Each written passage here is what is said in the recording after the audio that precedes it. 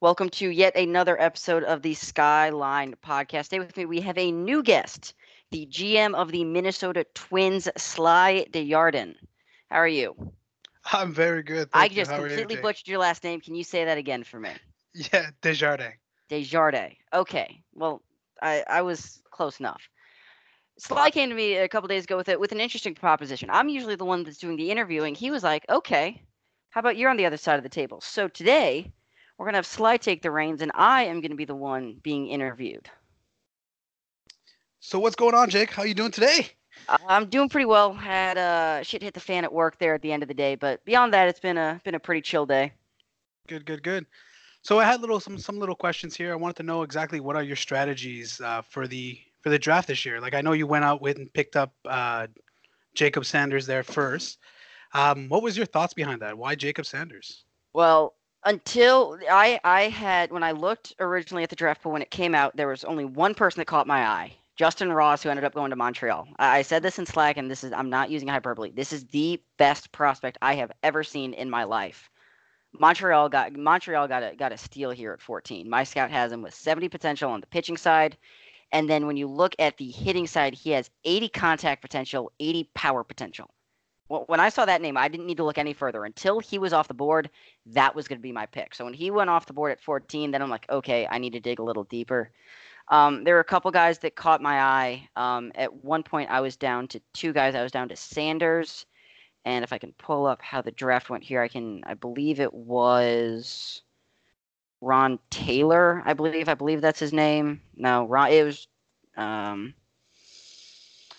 I don't know, but what I liked about Sanders when I ended up going Rich Taylor, excuse me, it was Rich Taylor. So I was debating between those two. Rich Taylor, my scout loves 70 contact potential, 60 home run potential, and is a switch hitter.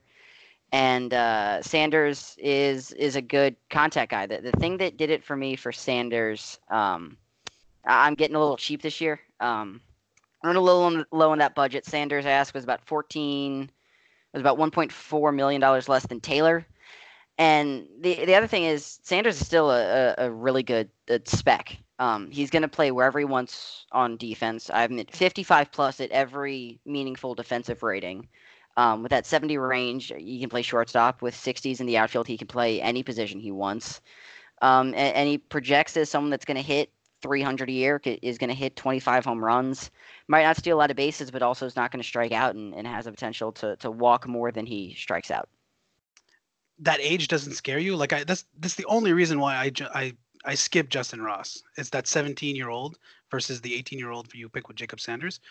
Doesn't that scare you a little bit? Like I've drafted some people at 18, 19 and really just flop. Doesn't that Uh, scare you a bit as a first rounder going no, young? I don't think it does. It also helps that I trust my farm system where it's at, where I think I can whiff on a first rounder. It's not what you want. The fact that he doesn't have a bonus demand above slot might be a red flag, considering that maybe he doesn't know how good he is. But OSA raves about the guy. My scout raves about the guy. When I see 80 contact potential, 80 power potential, the dude had a .42 ERA in high school, struck out 17.6 Ks, 17.6 Ks through 9 in high school, and hit over 500 in high school. So yeah, those are gaudy numbers, and he's not going to turn 18 until after this year's over. But I don't really care when my scout is telling me 80 contact potential, 80 home run potential. Do you look at competition level, like when you look at scouting, like average versus Average doesn't poor? bother me when it gets down to poor. That's when it starts to bother me a little more. Um, but especially for college kids, I'll look for that good to great. Average is okay, but in high school, I'm not too worried because it doesn't matter if it's great high school competition. They're still going to be going up against great competition once they reach the pros. So But was it? I'm Sorry, I looking didn't mean to cut you. I'm looking at Justin Ross's hitting potentials again, and this is who I would have taken at one. Like when Trent picked at one, I when he picked at one, I sent him after he had picked Olson. I sent him screen grabs of what my scout said, and I said if he falls to 14, I will cry. If he falls to 28, I will cry. He got halfway there. Jangles got a steal. But I'm not kidding when I say this may be the greatest prospect I've ever seen age be damned. I'll be I'll be shocked if he gets that good. I do think he's gonna. I don't think he's gonna hit the 60 potential OSA has him at. I really think he's probably gonna hit 50, maybe 45. I'm really scared about that age. That age really scares me. But it's yet to see. We'll see it happen. That Phillies pick though, at first I really liked it. I think for his age, he is one of the pretty good hitters for his age, and ready to go play in the sky. Off that anyway. So was the difference only the demand? Was that the only difference for you this year, with drafting strategy wise? So as much success as I've had decent success in the first round. We were talking about that earlier. My first draft was 2002. I took Gil Constable that year. He was my starting catcher for the last couple years. After that, 2003, Ben Carson, who's now finally finding his way in Milwaukee, and then Adam Bird, Kevin Tipsord, 0405, Jeff Hyatt, who just made it up to A-ball in 2006. And then Greg Wright, Micah Obi, who are both, I believe, top 12 prospects in my system, 0708, and then Maley last year, who's Dave Maley, who's just on the fringe of being a top 100 spec. So as you can see there, it's a couple outfielders, one infield there with Tip Sword, and a couple pitchers. But looking at the pitchers this year, Nation was the number one guy. The issue with all that is, yeah, you touched on it. It was the money. I have a lot of money tied up in players. I have 75 million, nearly 75 million tied up just between Earwood, Kim, and Aguilar. And based on the picks that I had a 1 and a 5. I couldn't put that much money into my draft budget. At that point, I think I only had like $1 million left for free agents. So I saw the demand at 800,000, which was roughly going to be what my first rounder was worth. So I'm like, might as well go with it, because it doesn't help if I can't sign him. The draft pick might be fantastic, but if I can't sign him, then oh Yeah, well. then it's not even worth it. Yeah, but at least you'll get 2 picks next year, right? That's Yeah, that's I the just joy of it. kick it down the road another year. Good. All right. So off the draft, since I know we're not done yet, we're still waiting on people to pick, so I won't go any further than that. But so yeah, you're just coming off a 1.5 sim this morning. Your first in starter ERA, your third in BP in bullpen, your fourth in your 11th in runs. So what are you going to do now? What is your next step? You're fourth in your division. So what's the next steps? So if you had talked to me earlier this morning, I would not have been as down about myself. I knew that this week was going to be tough. Oakland and Arizona are probably the two best offenses in Sky. And I gave up 32 runs to those two teams this week, and I'm still first in the West in runs against. I'm not worried about the pitching. I'll say this: I think I have the best rotation in the league. Aguilar, De La Cruz might be the best 1-2 punch in the league. Totten and Bird could be ones or maybe even twos on most staffs in the league.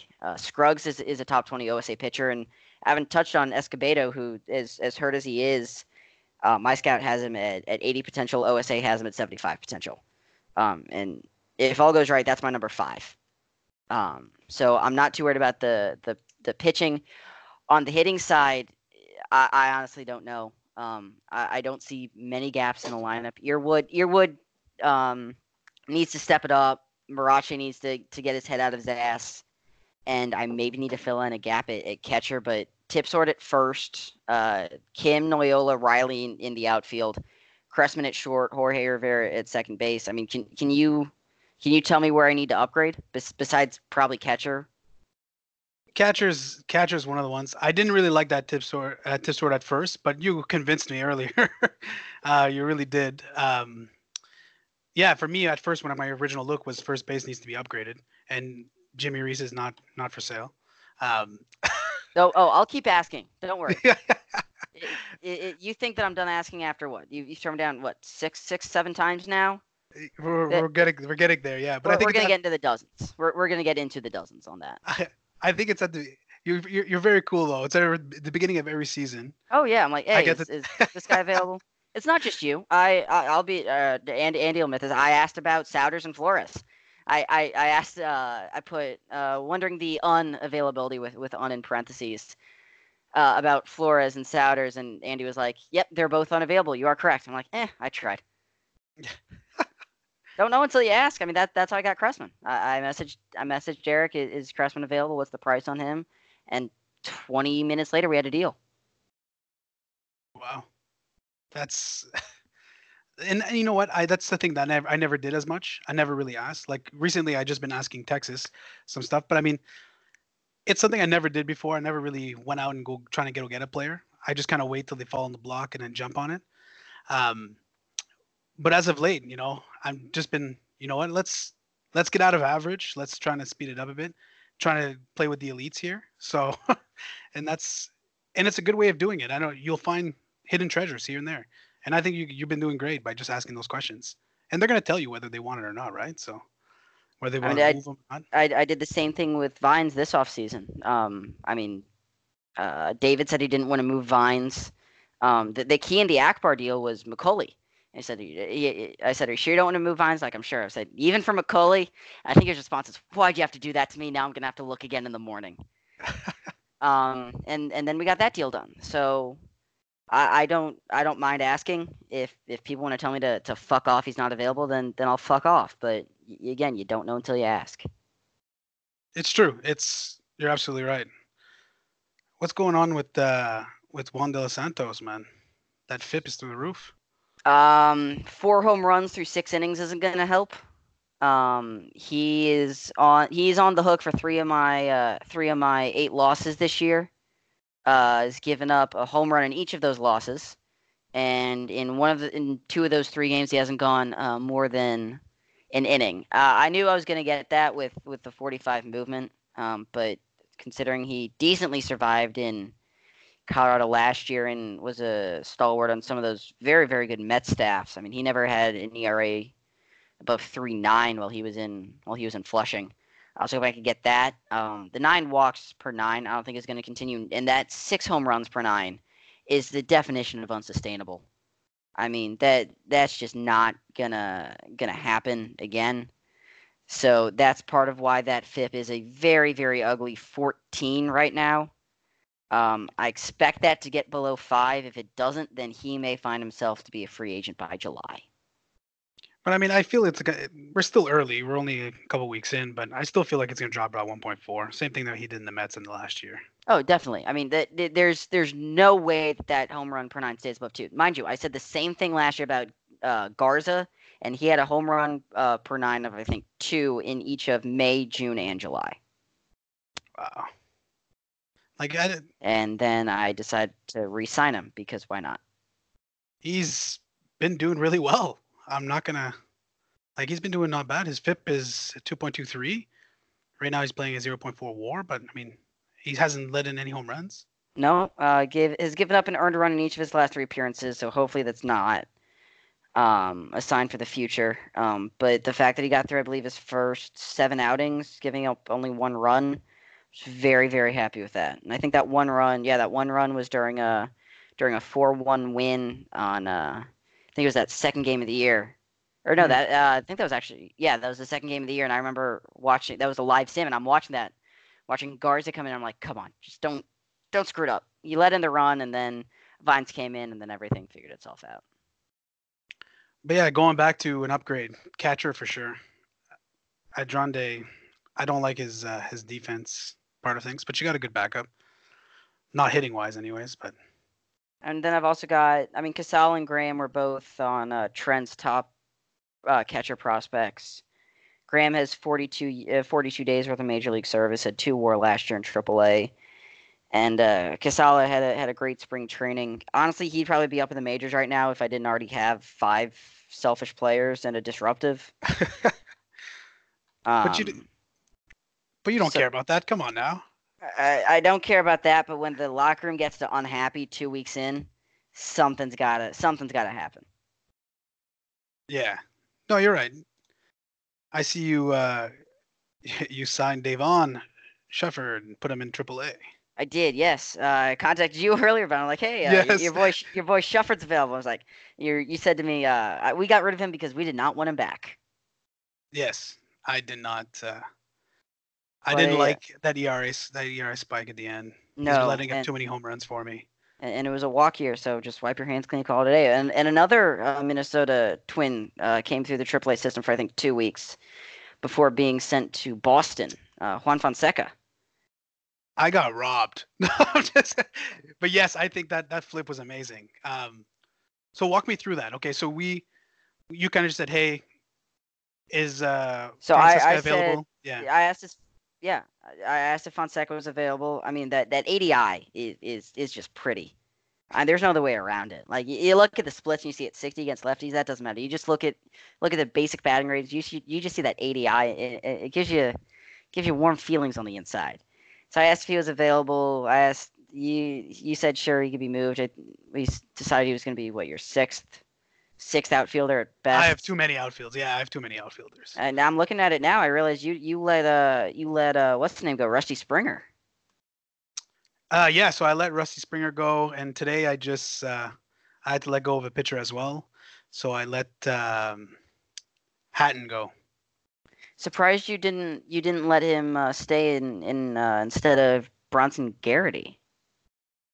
Uh, I mean, Garrity Garrity. looks good. So Garrity does look good. And I had somebody approach me for Alamin today. I don't know. I want to move him up. He's ready to move up. He could definitely play. Um, I don't like his personality class, but I mean, I don't know. I'm having second thoughts. But I mean, at the same time, I want Alamin to play. He's been playing really bad. Alamin or whatever you want to call him. Um, and plus, he's a fan fave. Like he makes my fans happy. I don't know. I'm at a spot now where I feel like my team is coming together from what it used to be. I went from basically last place in starter ERA and on the eastern side to now I'm first this year with good defensive efficiency thanks to my shortstop. So basically to Albertson. If it wasn't for him, then I don't think I'd be getting the defensive efficiency. But now I'm lacking hitting, so I went from one side of the table to the other. Trying to find that perfect medium is what it is, right? So how It about really is, and Jeremy Reese can only do so much. he can only carry me so far. Actually, this year he's been not my best hitter. It's actually I was it kind of such got me off guard. It's actually Derek Northcutt. So I think I inquired about him way back when. I think I talked about him or Valdivieso. I think When everybody's has approached me at least once for my guys. Um, I go quick to the no, not available, and then I think about it afterwards and be like, maybe I can move him. It's I don't know. It's just I have to go deep into the game and take a look and see, hey, is it worth it? But yeah, no, you inquired I think in 2006, just like my second year he was up. because So I saw you had I think 4 or 5 outfielders. I'm like, if one of these guys is an extra, I'll take him. But yeah, going back to Fonseca, like I asked if he was available. You gave me a name, Grabsky. He's probably gonna sit in AAA for you until he gets cut. And then I asked Boston about Forstall. He said he could be moved. I asked him to give me some specs. Mind you, he was drunk at the time. When he was, I believe he was also drunk when he made the Horner trade. But I asked him to give me specs. He said, "What about this Francesca dude?" I'm like, "That's not how it's spelled, but I know who you're talking about." And it worked for me. I mean, yeah, like I don't think Fonseca would have come up until next year at the latest. I mean, because I'm set for the most part in the outfield. But I just couldn't. Grabsky was movable depth, and I made that move. yeah, I called you Storage Wars, but yeah, you had the better And comparison then in I'm Pawn like, no, Stars. no, no, I'm not Storage Wars. I'm Pawn Stars. Yeah. Yeah, that's exactly what you are. Oh, I love it. No, that was a good flip. I'm upset that I didn't do it myself, but yeah, no, that's a really good flip. It worked out for you, but I think that's what you're good at, right? You're good at making a player valuable, and I think that's you see the value in things that other people don't. Like I didn't. The only thing I cherished was that but outside of that, there was really nothing for me to cherish because I had better players to play. So yeah, take a hike, Fonseca. I I forget who it didn't. was earlier, but this had to have been 4 or 5 seasons ago that someone said. I think it might have been Chris Graham, the old LV GM that said Jay could sell bananas to a monkey. He can make monkeys pay for bananas instead of just plucking them off a tree. And Um, I believe it. I absolutely believe it. I think it was when Milwaukee had DJ Hoover. I believe Andrew threw Hoover on the block, and he pinged me and said, "Hey, can you write up why he should be moved?" Just like because he knew. I can find those stats. I'm not going to talk about the bad things. I'll talk about the good things that should be harped on. If you come to me with the bad things, I'm just going to hit you with 4 other things. They're like, oh no, don't look at that. Look at this. Yeah. On the Hoover side, he's been playing better. I don't know what's going on. He's 36 years old, and he's being, for Minnesota anyways, he's just been better and better every time. He's consistent is what he is. I mean, he's had, I think, 4 full seasons above a 4 ERA out of his 14 seasons in the league. Led the league in ERA back in 2001, but he's had at least 2.5 WAR every year since 2005. I mean, he hasn't been bad by any stretch. I mean, the first 2 years in Minnesota, he had a 4.81 ERA with a touch under 3 WAR, and then a 3.89 ERA with a touch under 4 WAR. So it's not like he's been bad by any stretch. It looks to me it's just more unlucky. But if you want to talk about what's going on with Hoover, career high FIP. Just wanted to point that out. Let's get off my guy now. So let's go back to your pitching. So Mark Scruggs, why were you looking to get rid of him earlier in the season, right at the start?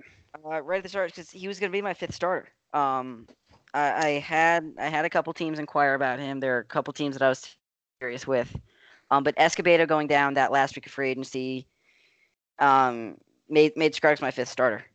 I kind of talked myself into keeping Scruggs because I'm only on the hook for about $2.6 million this year, and he's got a very, very reasonable $7.5 million extension next year. He's going to be 30 on right near opening day next year, so it's not like I should expect him to fall off a cliff. And Escobedo's not the healthiest guy. He's definitely had those shoulder issues. He's been in the league for, I believe, this is going to be his 3rd year. He missed time in 2008, missed a couple days in 2009 there, but he became insurance, and I can't really move insurance. I don't really have a 6th starter. If one of my other starters goes down, it's probably going to be like I might be De Los Santos. Might be able to pull something off the trash heap in AAA. But he was that 6th starter, and he was an OSA top 20 guy. If Escobedo stays healthy, I probably move Scruggs, just because of what he could get in return. In all honesty, because if I have everyone healthy, Scruggs is in the bullpen, and with what I use the bullpen for, I could probably get more value from Scruggs as a trade piece than using him in the bullpen. Yeah, on the flip side, if I'm just going for it all, I might as well just hoard Scruggs and be like, no, he's mine. Bad. But I mean, you'd probably get more pieces back for Scruggs than you would actually worth keeping him. I think I could get a 2 plus a good spec plus a lot more. Did you ever consider going a 6-man rotation? I've not. I'm someone that once my number 1 guy is up, he's pitching. And I'm lucky that I've had Arturo Aguilar to do that. I mean, you look at his injury history. He had the flu back in '98 and the cold back in 2002. That's it. Like I was looking at this, like your pitchers never hardly even go down. Even we were just talking about, I forget his name already.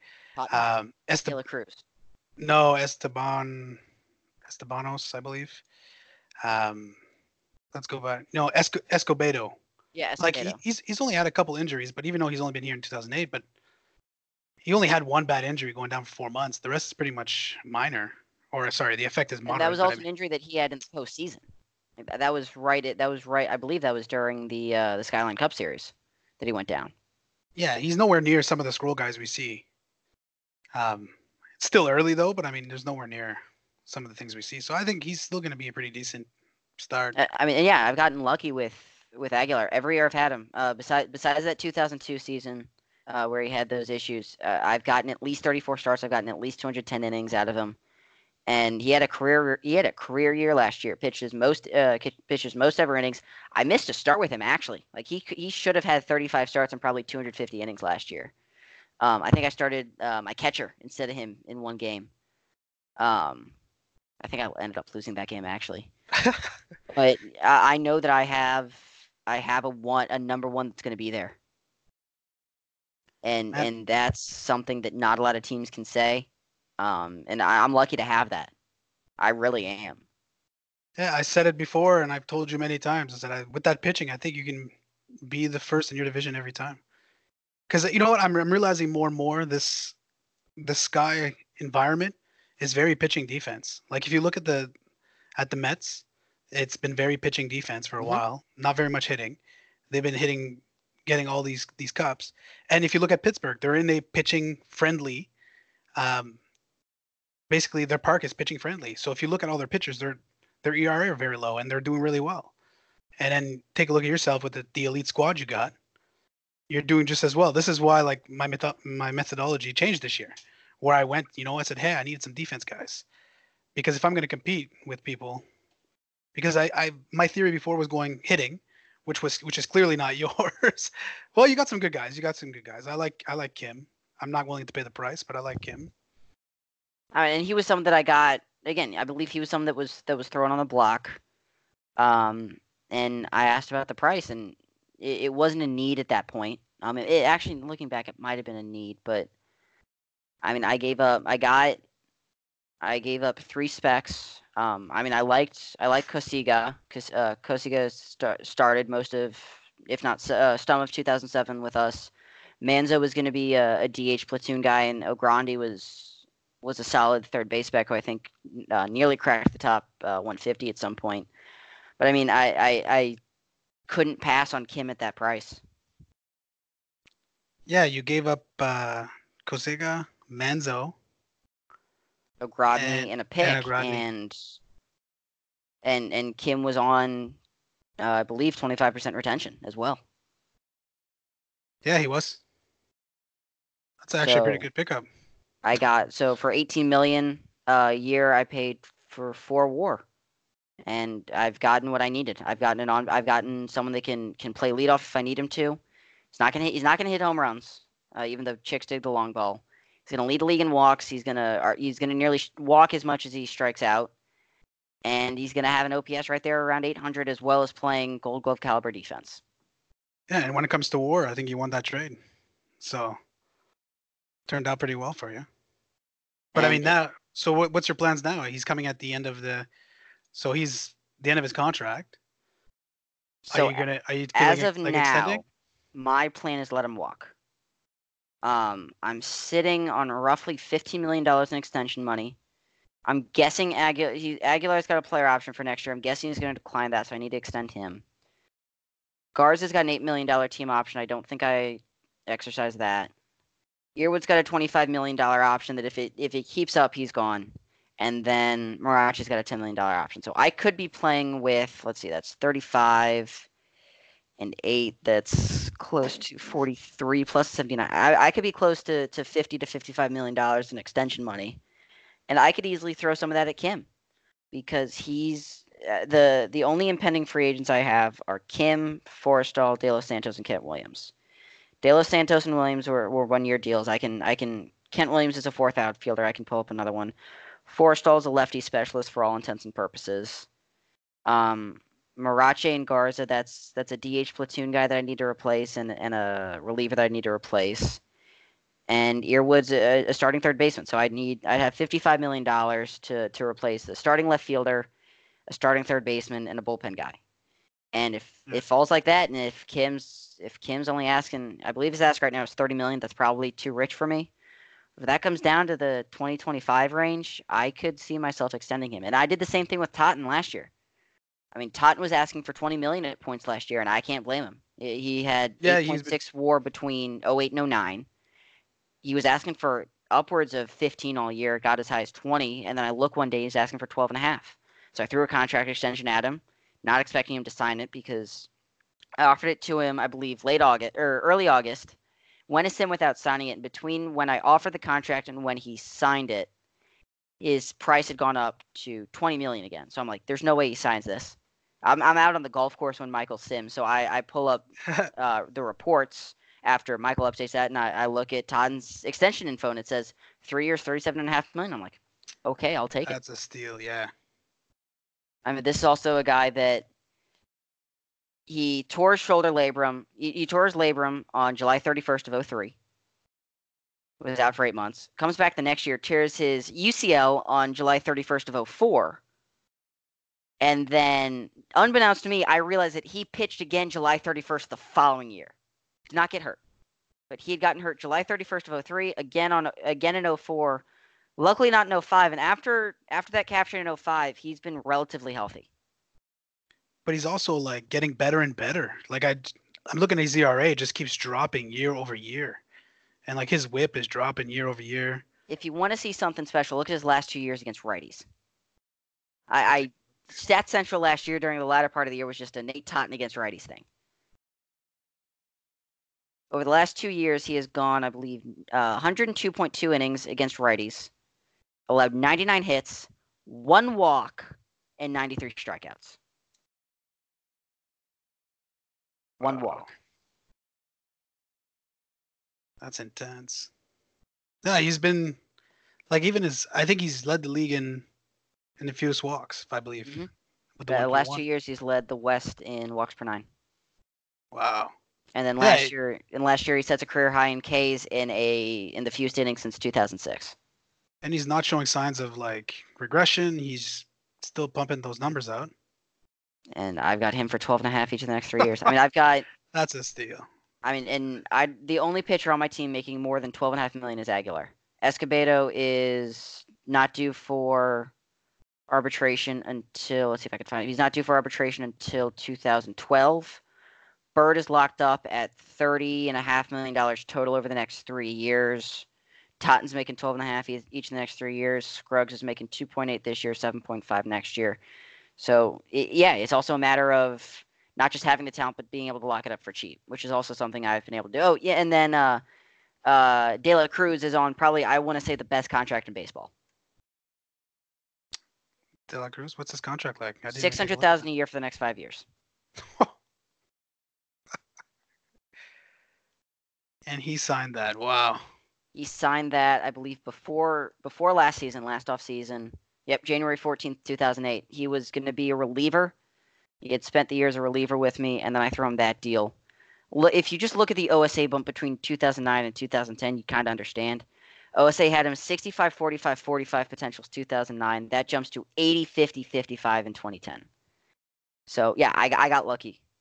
Like I will be the first to admit that I got lucky with De La Cruz. I got lucky that I inherited Aguilar. I got lucky that I inherited Totten. But Are these guys all free agent? Oh no, De La Cruz was a draft pick. De La Cruz was a 5th-round draft pick that got a lucky talent, random change, whatever you want to call it. Aguilar was inherited as a scouting discovery. But I also like to think that I put my touch on this team. Tipsword was a draft pick. Kim was a trade. Noyola was a trade. Sorry, Cincy Matt.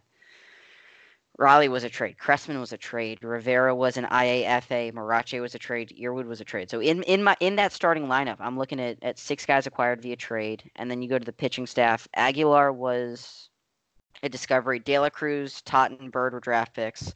Scruggs was a trade, and then Vines, Garza, Galindo were trades. Clough was a waiver guy, and then De Los Santos and Forrestal was a trade guy. So everyone knows I like to make trades. But they find their way into my lineup, and they end up working.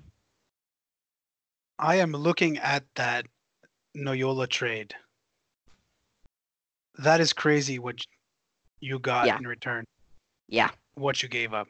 He literally, basically, who was that before Matt? Nope, that was with Cincy Matt. Wow. Wow. That's robbery. You took that. That's a win for you. Yeah. That's more than robbery. That's a win for you. Wow. I didn't even look. I didn't even go in depth in that trade. I actually thought you picked him up through free agents, like the international free agent, because you seem to be getting some pretty good lucky picks out of there. So, because you had Ibarra at one point.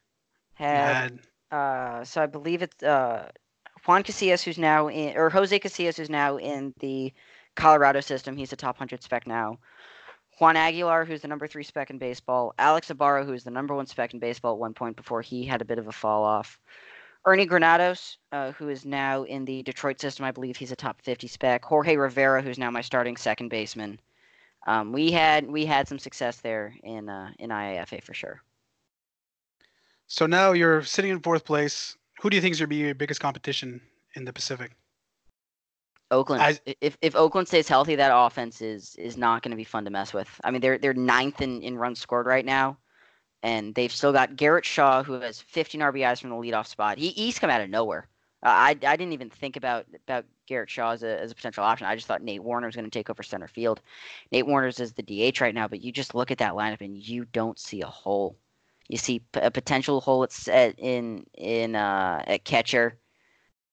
Second base is Aaron McGrath right now, but Spellman's about to come back. Matt Honey is not a bad first baseman by any stretch of the imagination. He's not going to hit for a lot of contact, but he has some pop. He plays good defense, has a good eye. But you just look at the top of that lineup: Shaw, Warner, Flores, Souders, Santana, Wingard. And if the pitching can stay healthy, Navarrijo's no slouch. Ducre is young and has potential. Lang just came up and had he got hit around by 6 earned runs in 3 and 1/3 innings, but if he comes to fruition, he's a former top 10 spec. He was the number 14 spec to start this year. So Do you think he's ready though? He only has. I don't find that 45 changeup to be. I've only got him at 35. I think Sorry, he 60. I'll switch it from my scout to OSA. But yeah, do you think that that's gonna ever eventually go to I 60? think it will. I think it will develop with changeups. Once from changeup for some reason is the tough pitch to develop. Once I see it get past a 20, I'm more inclined to see it develop. I think it does. If not, he's got a very good reliever on his hands. But looking at that bullpen, he's also got Chris Ortega, a 70 overall guy, a fantastic signing in free agency. Andy Krumwide, another fantastic signing in free agency, who's going to be a very, very solid bullpen option for him. He's not a starter anymore. He started 18 games for them last year, but he's in the bullpen. Krumwide is someone that I do not want to go up against. Sad. And I and love. then Peterson, Ramirez, Manrique, Josh Owens. I mean, that's a very, very talented bullpen. This should be the year that Oakland makes the playoffs. They haven't made it while I was here. They have not made the playoffs since 1994. Wow. 1994. They made it every year from 88 to 94. Won the division every year, but won in that span. Won the championship in 1988 and have not been back to the playoffs since then. So if Oakland's making it, you're making it. Who do you think out of Seattle and the Dodgers making it? Seattle. Or do you think? It's going to Well, be Seattle. Los Angeles, it's a quality team. Again, a very solid 1-2 punch there at the top of the rotation. Josh Phillips, Mike Michelson.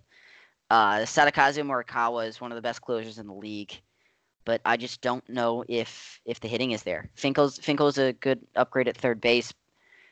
Coyle, Robbins, Guerrero, Finkel, Riffle, Jimenez, they're all good. Like that, and he's got Ernesto Mendoza batting 6th. That's a perennial Gold Glover at shortstop. But I don't think it's as talented as the Angels. I don't think it's as talented as the Mariners. And I just think that Oakland hitting duo of Souders and Flores. This is an Oakland team that's 10-8. Flores is batting 200 with 3 home runs so far. That's not going to continue. He's going to hit 30 home runs. He's going to steal 40 bases. This is the best player in Sky. When you bring durability into it, there's no one I would rather have than Tony Flores. He's 26 years old, not a scratch on him, and you look at what he did last year. Like I'm looking at Souders right now. He's day to day, and he's still batting the 310 right now with 6 ribs. I mean, Like yes, he's wow. Souders is 24, Flores is 26. We're gonna have to go against that for the next 3 years at a minimum. I mean, that's scary. That's a scary 1-2 punch right there in the batting order. We were talking about this in Slack. The Yeah. 1-2 punch that I'd rather have. I threw Noela Cressman out there. Pittsburgh threw out Fort Contreras. It all pales in comparison to Flores Souders. There's nothing close to that 1-2 punch. Yeah, but you got something comparable, I believe. But I mean, yeah, Flores Souders, yeah, for sure, 100%. I mean, this is the number 3 and number 4 player in OSA. Souders is number 3. Flores is number 4 position player in OSA. The more I look into this lineup, the more I'm scared. Like I'm looking at Shaw, look at his speed, gets on base real quick. And even Nate Warner can run. He's got the defensive abilities. He can get on base. And Just imagine if Oakland didn't have one of the smallest budgets in the league. Imagine if Oakland had an extra $40 million to play with. I Yeah, mean, Oakland's budget this year is the smallest in the league, 154 million. Imagine if they had, let's say, the Mets at 184. Imagine if they had an extra $30 million to play with and could throw that at a first baseman or a catcher. be dangerous. Be dangerous. I mean, we know that Tampa Bay just moved. If there's one other team that I would allow that I would be on board with relocating, it would be Oakland. That's it. Because they don't have the market size, they don't have the fan loyalty, they don't have the fan interest. If they could get it out of Oakland, say Nashville, somewhere, maybe even Salt Lake, if they could get some of that market size is above average, fan loyalty is better, fan interest is better, that budget's going to skyrocket from 154, and that team's going to compete right away. Do you think Arizona has a shot to at least make it? I don't think they have the pitching. I mean, I feel like besides Matt Gary, I mean, can you point to a pitcher and be like, I want him pitching in a lockdown situation? yeah, more I look at it. But I mean, like, I feel like this was me last year. Shitty pitching, just a really good, decent offense that tries to get you at least above I mean, 500. again, you But want the to talk about pitching, a scary lineup. I mean, this is the team that can hit 1 to 8. Pushak, Pineda, Tigges, who doesn't get talked about a lot. Their right fielder, he's got serious pop. I've 26 home never heard runs of him. last year. He I'm, does because I don't know why he just doesn't get talked about. He really doesn't. But he had 26 home runs last year, 902 OPS. You can't field that well, but it's what it is. Messner at first, who again is someone that doesn't get talked about, but has real pop. I mean, he looks like Reese without the defense. He really does. he does, but I like Reese's contact. I think he's at 65. It is, and Messner's is only 55, but he was the platinum stick winner last year. But Start. imagine he had that defense though, like 3.5. With that defense, he's hitting 5 WAR easy. I mean, and we haven't even talked about Juan Castillo at shortstop, who's just doing Juan Castillo things again this year and has a 1,109 OPS through 18 games. That is insane. I mean, when I think of the West, I think pitching. I think the pitching in LA. I think the pitching in Seattle. I think the pitching in California. And you know what? We have I offense. think, but I think pitching is all across the board. I think all the teams now, like, well, I'm assuming now at this point, but I mean, most of the teams, like, I've done that switch where I was just focusing on hitting, and then I say, hey, I got to retool. I got to go back to my pitching style where I had Mickey at the time, I had Andy, I had a bunch of guys who can pitch, and I was making the playoffs easily, or in third or second place. But now with just hitting, I can't even get past the sixth mark. I can't even I get mean, past six innings. the one team that's been able to get away with no pitching is the team that plays their home games in Coors. Yeah. Besides Colorado, there haven't been very many teams that have been able to get by solely on pitching. Las Vegas did way back when. They had some quality teams that could hit but couldn't pitch. Again, you look at that 2017 that scored nearly 900 runs, allowed 750, should have had 91 wins. That's a team that had, I believe, a Pythagorean record of 91 and 65. They finished dead even at 500. Yeah. So yeah, it's definitely a pitching league, and if you can hit, great. It's just an added Otherwise, bonus, right? You're like, yeah, it's an added bonus. I mean, you saw the Mets scored 11 runs in 4 games in last year's finals, and lost a couple of those games by 1 run. I think the Dodgers outscored them 16 to 11, 17 to 11. yes. It wasn't a lot. It was just enough. That's it. And yeah, and kudos to Dodgers. I 15 honestly, and 0. I feel like they're gonna make it this year 15 and again. 0. Maybe not win it up, but I mean, I think they're gonna squeeze by again. Same thing as last year. They started off really bad, and slowly creep their way up into the spots. That's. I feel like Michael will be able to do that again. So that's what I feel. I really think you're gonna be number one again. I think that's gonna be your spot. Just that pitching is just dominant. It's very dominant. Whoever finishes fourth in the Pacific will have a better record than third place in the North and third place in the Central. I'm going to say that right now. That's potential. That's for sure. I think the North is. I think most teams are fighting for the 500, 600, and I really think that the Pacific is really fighting for the 6 to 700 range. Same I thing mean, with yeah. I mean, I with the I didn't feel comfortable last year until I got to 90 wins. It ended up being 86 was the number to get to. But if you look at the history of the Pacific, it's been that 90 win barrier that you needed to get to. Once you got to 90 wins, you were fine. But until you got to 90, it was a seesaw of whether you were in or whether you were out. it's I'm just looking at it like Milwaukee 14-4, Cincinnati 12-6. Is Cincinnati for real? Is the rebuild over in Cincinnati? I think that's the question we're all asking. If I think the rebuild, I think the players are still young. He's still got a lot of young guys.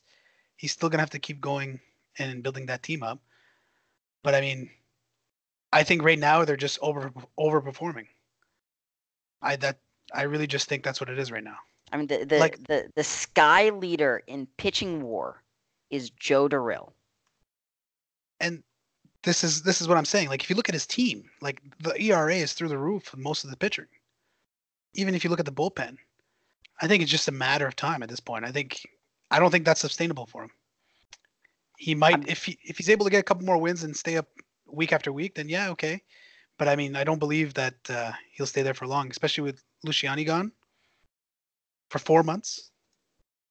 he That's gonna has hurt. a capable backup. Antonio Calderon is a very capable backup. I don't know if the context there yet, but I think that'll be enough to stay afloat. But you look at the pitching. I think Muller is pitching well, or a lot worse than what he should be doing. Milam is not a solid option. Lyell's probably going to be a little better, but I don't see Durrell keeping that up. Wadsworth is probably pitching a little above his head, but it is a strong bullpen. I mean that much is for sure. I don't see a single weak link at this bullpen. Washington has iffy movement. Wilkinson has iffy movement. And those aren't great at a Great American Ballpark. But Reagan is the real deal. Robles is the real deal. Wallace is looked fantastic. He hasn't given up a run in 10 2/3 innings. So if he can get it to the bullpen with a lead, I expect him to keep more leads than he loses. The issue is, can this starting rotation keep it up? And I don't think they can. I'm a really strong believer in pitching and defense. Like, they go together. Because especially if he's going ground baller, like if I'm looking at Muller, he's a ground ball pitcher. Um, Wadsworth, he's neutral, but still more. Everybody's pretty neutral here. But if you go in ground ball, his defense his defense is a little lacking right now. He's 10th in the East. Um, I think he's got some work to do on the defense side, but he's first in home runs at 28. He's got Dougherty hitting 5, but Luciani, he's gone. He was at 5. I really don't think it's going to be sustainable. I think that home run's going to start dropping a bit, and You I do think forget that he plays in the sweet, sweet confines of Great American Life Ballpark, where they hit home runs at a rate true, 13.3% above the league average. true. I still don't believe it's going to be sustainable. I mean, I I don't. really don't. It's going to be interesting. I mean, he performed against some of the good teams. He put up a lot of runs against Miami. He swept Baltimore. Took 2 or 3 against Virginia, and Virginia has a very strong pitching staff. Put up in their 3-1 win against Virginia, Gomez went 7 scoreless innings, struck out 9, only allowed 4 hits. Lost it to the bullpen, and then in the 6-1 win, they got Selena. So they didn't get the best of the Virginia staff, but I mean they have good wins. They took 2 or 3 from Atlanta. I think that me, I personally believe that was a fluke. I'm a strong believer in that Atlanta team because that's some strong guys in there. Um, I I just don't think Atlanta has been on point. Like, I can look at the runs against, look at the home runs. They're not hitting as hard as they've done in the past. I just think Atlanta has started off a little rough, losing Gomez, and then Meacham now. But I mean, as I still believe Atlanta might even hit second place because I do think Pittsburgh is strong, but like that Pittsburgh runs scored, one first place, batting average first place, stolen bases, runs against first place, starting ERA. Well, that's a given just because they're pitcher friendly park, and they're third in defensive efficiency. I do think Pittsburgh's but they're all really close, right? They're one game back from Mm-hmm. Cincinnati. It's still really early to tell, but I do think that it's going to be Pittsburgh Atlanta in 1-2, and I don't think Cincinnati's going to make it. I think it's going to be just looking at this Pittsburgh team. I think all three of us on the season preview pod picked Atlanta to win the Atlantic. Pittsburgh didn't do anything, and maybe they just didn't need to. I mean, they got Contreras, who's been the best hitter in baseball because he's an infernal now. Caleb Willoughby has been hitting as well as he could be. Luis Vizcarrondo and Joey James are both pitching worse than they should be, and they're still sitting first in runs scored, first in runs against. They're Pittsburgh. I think we're 3 weeks in. It's tough to jump to conclusions, but I wouldn't be surprised if Pittsburgh goes on another 100-102 win season. Atlanta's going to be close behind in second. It's going to be a race for the three that I think Baltimore and Cincy push for late. I think Baltimore pulls away late August, early September. I mean, it wouldn't surprise me if Cincy pushes for 80, 85 wins. It really wouldn't. And I think Philadelphia Trent is going to miss that second round pick that's headed to Cincinnati.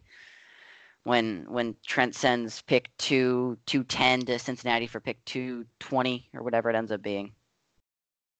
Yeah, Trent's got a pretty good team. He's building a pretty nice team so far.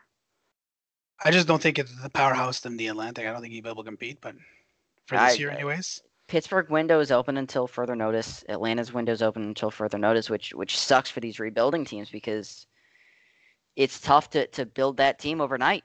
It's tough to build a team that competes with Pittsburgh overnight because I'm not looking at many aging pieces here in Pittsburgh. I'm looking at a lot of controllable guys. Willoughby's gone after this year, and that's it. Luis Contreras is a player option.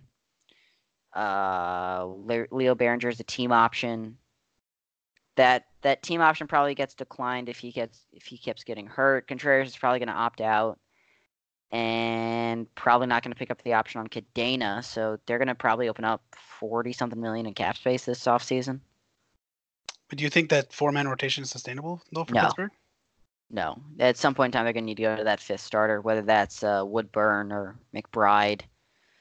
I also don't think Rolo keeps it up throughout this year. I really don't. He's been amazing against lefties. Has 2 games with more than 10 Ks.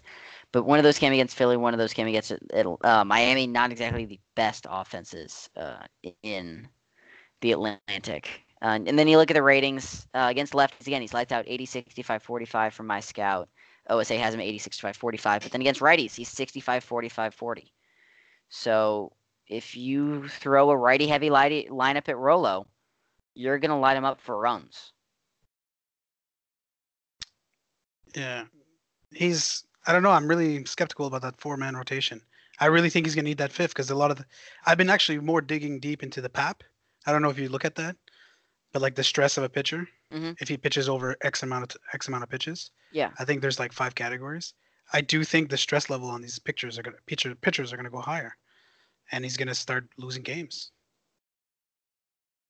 Like I wouldn't be surprised if that fifth starter turns out to be someone like it's probably going to be Cussy. I mean, Cussy is probably going to come back up. He just had 2, 3, he's had 5 rehab starts. He's probably up after the sim, and Cussy's probably going to take over that fifth rotation spot.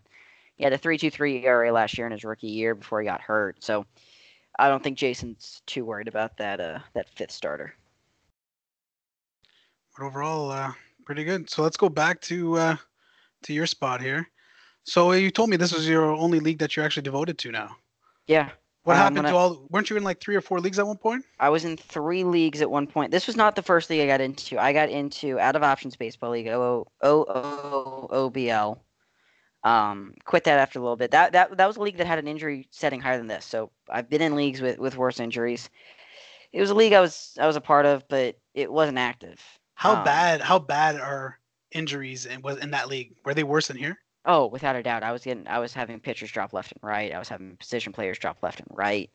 The thing that I did like about that league is that I wanted to be in a league that was a continuation of. It was a real life league. It was an MLB live league. I had there are a couple players now that I see like pop up on the news.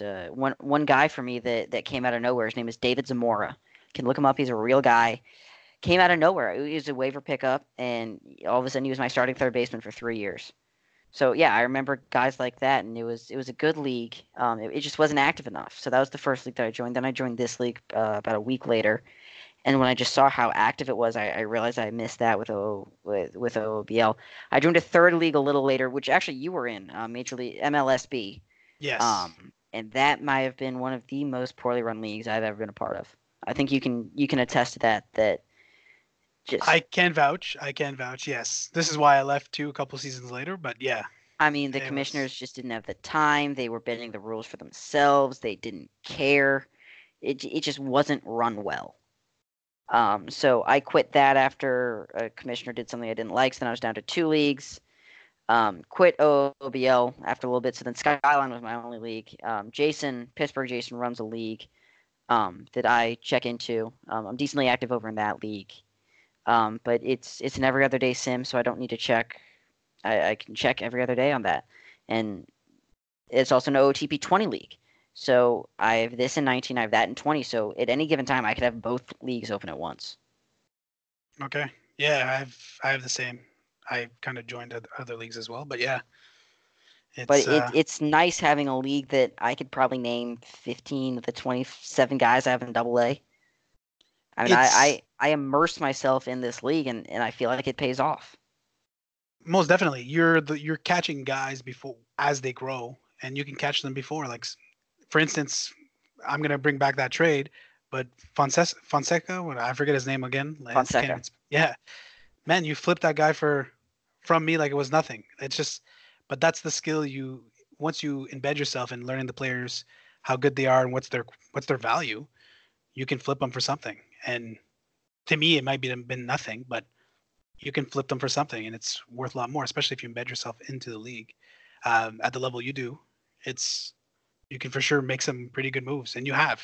It's your team is a representation of what you've been doing, and the time you spent, and your team's showing for it. Um, you've done a great job, especially in the 9 years you've been here. This is your ninth season, I believe. Yes, I started in 2002, missed the playoffs that year. I think I went 72 and 84 that year. Yes, 72 and 84, and then 91 wins each of the next 2 years. The dreadful, dreadful '05 season happened where I was, I believe, 3 games up with 2 weeks to go and did not make the playoffs. Yeah, what happened? 05, 06. '05, I couldn't tell you what happened. '05, I had a position. I was a 92% lock to make the playoffs, and then I went 3-9 down the stretch. '06, I'm looking back at that. I just fell off late. Wasn't the best team I've ever put together. It was a good team, wasn't a great team, but I came back the next year with a roar, and you bet your bottom dollar we came back in '08. And if you ask me, we should have been the Skyline champions in 2008 Oh, that against Jason. against Jason. That game three, I believe it was. Mm-hmm. Bringing back memories. Um, but yeah, like I'm looking at your team year over the after the 2006 season, it just keeps the ERA keeps dropping. Even right now, you're posting a 2.84 in the 2010. You're just consistently getting better and better. I mean, Um, and not just that, it's with the implementation of the DH. You can see league wide the league ERA spiked in 2005.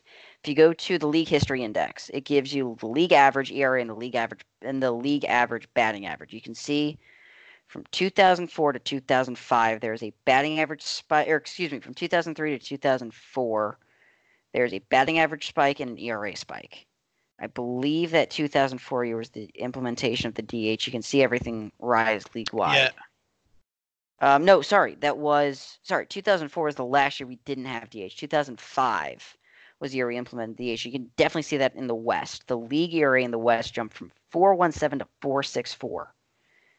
And yeah, if and you look the at what it East is now, the East went a little bit, but I mean it's starting to drop a bit. Like I feel like yeah, it's still pretty high actually. which is why Um, there have only been 3 teams over the last couple of years that have had that team ERA below 4. The Pirates, the Angels, and the Braves. and I feel this is why a lot of teams are going pitching defense versus and they grab some hitters here and there, but I mean the pitching defense because you got that DH who can just smash balls. I mean, Like that I think that was the best move we made as a league. again, I know Michael is an NL guy. He likes the double switches. I do too. I love the double switches, but until we have the ability to do that in game, it just makes everything easier to have the DH. I don't know. I think I was for. I think I voted for the against the DH, just because I had pitchers that can hit. And Mm. ever since we moved to the DH, I've lost. But I think that's on my own doing. But I mean, because at one point I just started selling. But I mean, yeah, like I since we changed from non DH to DH, I've lost. I haven't made the playoffs since. But I've Do you also think there? made Do some. you think that's the reason? I don't think that's the sole reason because I actually skipped. I went away from pitching, and I said, hey, I just need to throw some guys who can eat some innings. Um, and then I went straight to I need to get a superior offense, and then my offense just became sort of a 500 team, but my pitching just fell behind, so I never been able to hit 500. Because I believe you can still hit 500 and still make it in the third or fourth spot in the north, which is kind of what I was aiming for. But I feel like now um, it's being more pitching wise. Pitching is the biggest thing right now, so that's where we're heading towards. And I think it's going to help even with the DH hitting. I still believe pitching is going to be the key. Keeping the ball down, making people not hit home runs, you'll be able to win. And I think The that's. Go ahead. the thing with the North is it's the Mets, and then for a couple years it was the Indians, and then for a couple years it was the Red Sox, and right now it looks like it's the Expos that are the number two team there in the North. But it's always been a revolving door of who's that number two and number three. It hasn't been strong. It's been the Mets, and beyond that, pretty much all seven teams have pretty much had a chance. And yeah, I do believe that, and I think the Expos have something here. They have some pretty good strong guys, and even some of the older guys are starting to buckle down and do well. I think he's got a shot. I really do. It looks I'm like really I'm a surprised. little off on the Cedric prediction. His OPS is down to 623 after back-to-back 0 for 4 games. But, I still think that OPS can reach 850. I really, really do. Who are we Call me talking about? stupid, but I think that Sedgwick. Yeah, Jim Cedric. Yeah. yeah. Call me No, dumb, but I think he can get there. I don't know. I feel like he's been slowly falling off. Slowly after that 2008 season. Well, you said that, in 2005 he had a 715 OPS with Vegas, then he comes back the next year 880. Leaves for Chicago, has a bad first year, comes back the next year 884 OPS. Has a bad first year in Montreal. Everything's lining up for him to continue that trend and have a solid second year up in Canada. But maybe not. Maybe I'm wrong, and he's getting paid $10 million to do absolutely nothing. That's Maybe. probably it. But I'm really surprised with that Toronto team being 9-9. I really was hoping a better start for them. I think we've all said it for the last 3 or 4 years. How's this Toronto team not good? I'm. They're young. They can pitch. Um, yeah, they can pitch. They can hit. I'm not sure how their defense is looking like. They have a good bullpen. Their starting ERA is really in the 13th spot right now. I'm not sure if they have any big injuries laying around. They I mean, got Sarmiento, Bakey, Manzo, and Sarmiento, Bakey, Manzo can all start in any rotation. Goyette's in the rotation because he's making 7.8 million and had 4 WAR, 2.5 WAR last year. And then Lel is just a fifth guy that has 75 stamina. But so Lel's probably the weak link there, but he's also the number 5 guy. But Pisano has been on fire to start the year. Adam Ernst is on fire to start the year. Second in batting average, ninth in on base percentage, fifth in home runs, and yet eighth in runs scored. But you got Haynes also, who's injured, who's coming back, so he's going to replace Kevin Holland. And he's still got the mashing Steve Warren, who needs to get more playing, who needs to step it up. He's got Keith Godwin, who's got a 1,038 OPS in 17 games started. I mean, this is a quality baseball team that honestly might just be one number 5 starting pitcher away.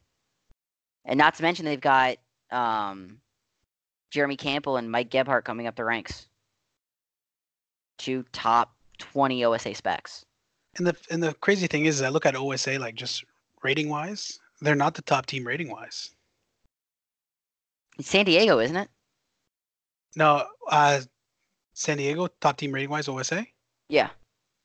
I didn't even take a look at that. Yeah, it's I was San just looking at Diego North. by a whole bunch of points because they have the number 1, number 5, and number 21 spec in baseball. Although I think we can all agree Gladney should not be the number 1 prospect in baseball. I think we can all agree on that. I don't know. I kind of like him.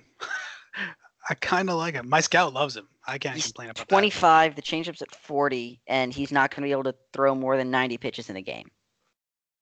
But it's like, honestly, I just think he's on a team right now whose ball club is not having a great time. Like, I think the whole club right now is in a bad spot. I think their team chemistry is very low right now. Because I can see in the player front view that he's not happy where he's at, and I think that's affecting his ability right now. He did really well in AAA, and I just think he's not on the right team. That's all I think, and I think he'd be able to turn it around on a good team. And he was originally a Los Angeles Angel. I hear what you're saying, but I just don't think. I'm just looking at OSA again. He's 25 years old. They still have that changer projected at 80. They have the curveball projected at 80. Stamina's 40. Control's currently 40, projected at 50, and the 60 movement. So I think at this point, yeah, he started 30 games last year at a 3.5 ERA, but he still only had 2.7 WAR.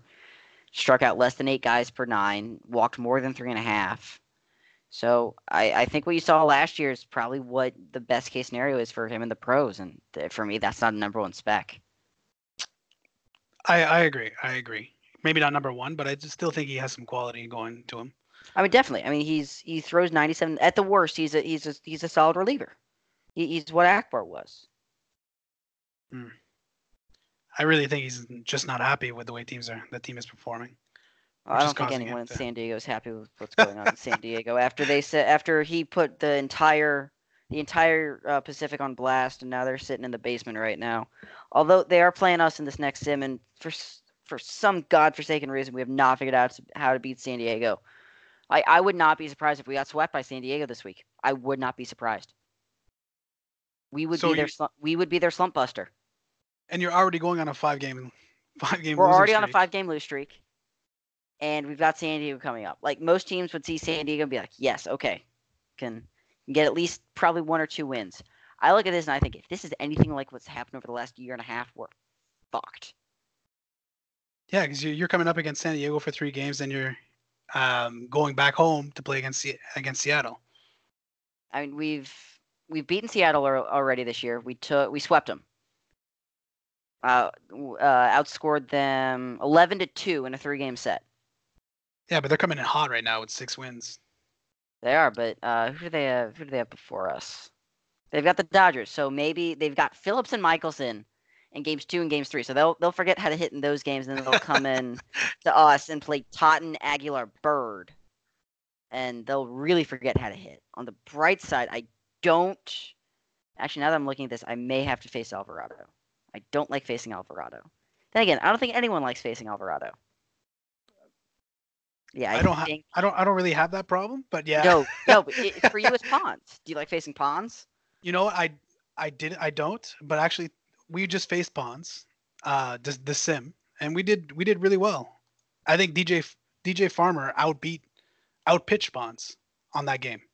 And then your bullpen blows it. Then my bullpen bowled it. Yeah, that's a different story. But yeah, but we did really well against him. We matched him up in innings, as we both had 0 earned runs. We did really well. It's just my bullpen blew it.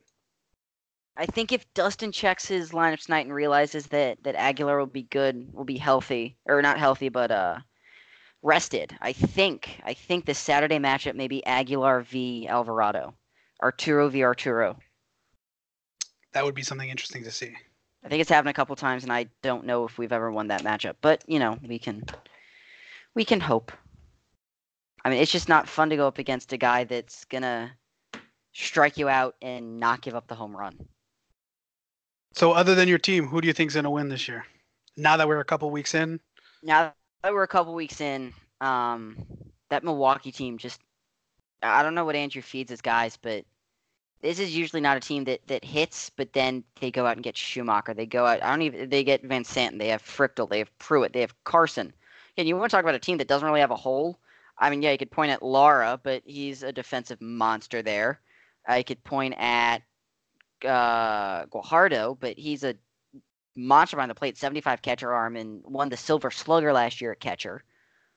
And then they finally shored up their shortstop issues with Santiago, who's got 60 range, 80 arm, maybe not the best option, but if all goes well, he just puts in Clement. So, I mean, you want to talk about a team that doesn't have holes?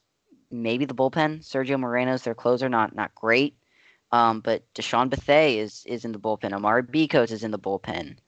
I mean, you get him a closer, and I don't think there's anyone better than Milwaukee in the Central.